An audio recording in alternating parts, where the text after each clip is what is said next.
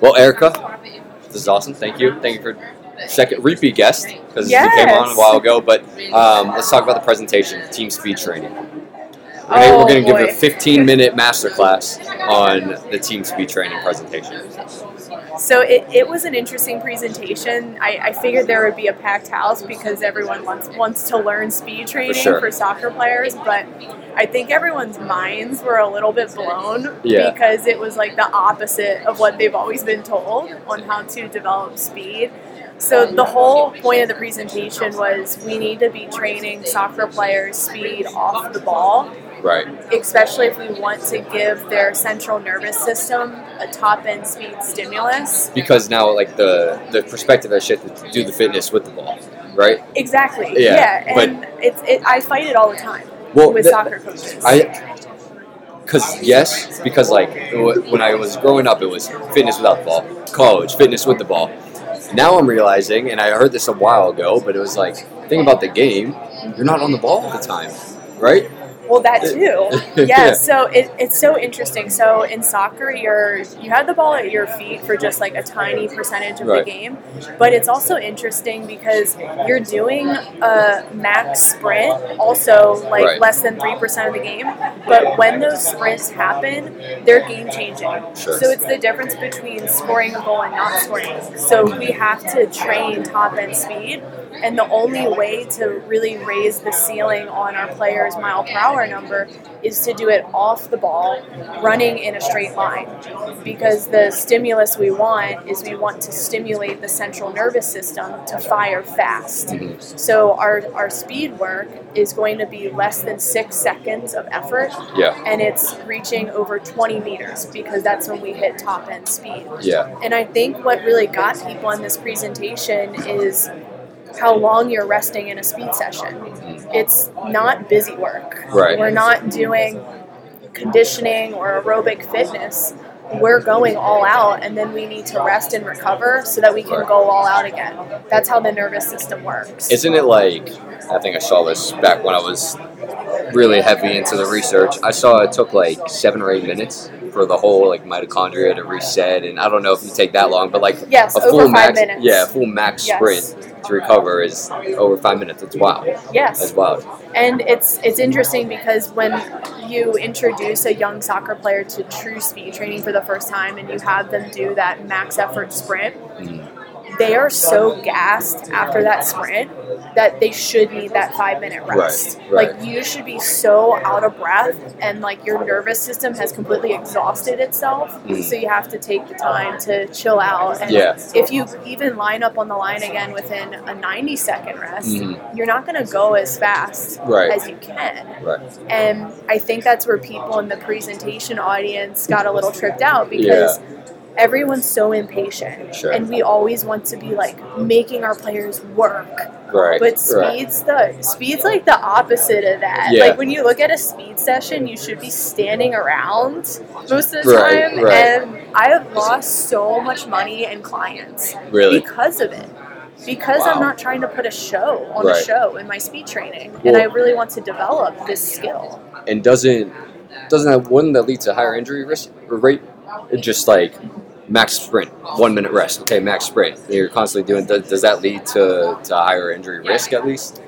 Well, so we can do like a 1-to-1 work to rest, like 60 seconds on, 60 seconds off. But that's like more conditioning. Sure. Or like your anaerobic capacity. Gotcha. Whereas like speed is its own energy system. Yeah. So it's the phosphagen energy system. Right. And it's only about those 6 seconds or less bouts of effort. Yeah.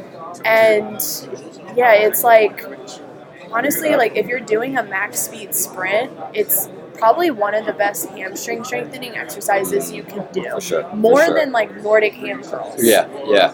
That's the soccer community loves their Nordic. Run a sprint. That's what I've been like thinking over, just like as I think about it more and more and try to like, just think about injury. So we had 4 ACLs this year, so I'm like always thinking about where can we go, and I just think I'm like, wait a minute, like the best hamstring, and like I think I've heard a couple of people talk about it too. The best hamstring exercise is sprinting. Like I love that because it's so simple, but it's like it's so simple that people don't, I think, want to admit that it works.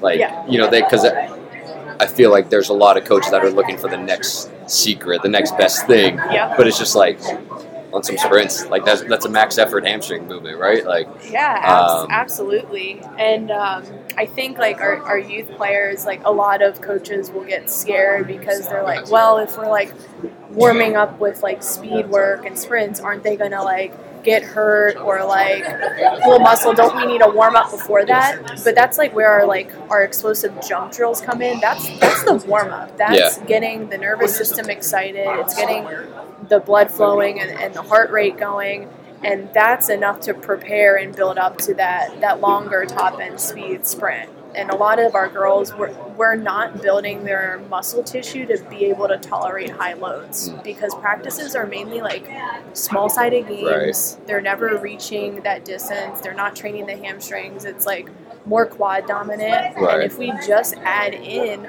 I call it like the vaccine of hamstrings is sprinting. If we just add that in, we're preparing them for these actions in the game while also getting them faster. Right. It's like, why wouldn't you do it? Exactly. And I still get pushback. Interesting. Yeah, that's it. It's wild. And I'm like, well, you guys can stay slow. You can stay slow. That's fine. Do you incorporate any overspeed training into your practices?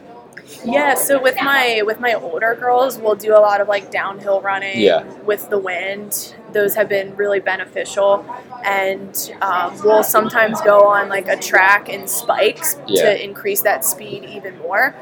I think if you're doing sprints on the grass, that's probably going to be where you're going to get like the slowest stimulus. But if it's on like turf or a track spiked up, that's ideal. That's ideal. Yeah. Why? Just because like the ground contact, the surface, it's harder. You can produce more force off it. Yeah. Absolutely.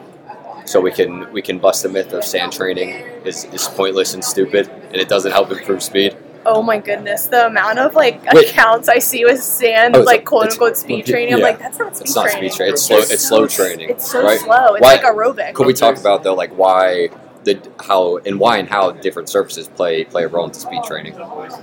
Yeah, so I mean, if we're just talking about sand training, speed is all about fast ground contact and vertical force production, and the sand just slows all that down. Right, and your feet just sink in. And, and it's like your ground contact is like it's like sinking in the sand, and it's not fast enough to train the nervous system, and it always comes back to the central nervous system. So I think training on turf and grass is your best bet. Yeah. Obviously, timing everything so that you're going as fast as possible and you're competing and the drill stays intense. But I just laugh because it sounds so simple, and it is, but people don't stick with simple. They just want complex. My favorite quote, I think Russell Wilson tweeted it before he got really bad at football or something, but it was, don't get bored with consistency. And I loved it. It was like, it makes so much sense. It's like the simple things are always going to be the ones that work. It is. It's so true. And like even athletes who like slowly microdose sprint work, even just like 1 to 2 times a week for 6 to 8 weeks time, you can get that athlete to improve by 1 mile per hour top end speed, which is powerful in soccer. Very fast. That's like the difference between like blasting past the defender and scoring a goal. So it's like, why not be consistent with that? But people don't want to rest long, and they don't want to do less than 6 seconds of work and then stand around. And hey, that's fine. You're missing out. So did you receive a lot of pushback at first? I actually didn't. You didn't. Okay, so people were just like, my Twitter blew up after the presentation. Oh, nice. So it's probably a good thing, right? Like, people are starting to understand. Hey, look at this simple concept that we didn't discover, but it's been here all along, right? Yeah, it's so true. I think the biggest pushback I got was everyone was like, well, what do you mean we don't do a dynamic warm-up and we replace with jumps and mechanics and sprints? And I'm like, well, what's your dynamic warm-up accomplishing? Your players aren't even stretching. They're going through the freaking motions.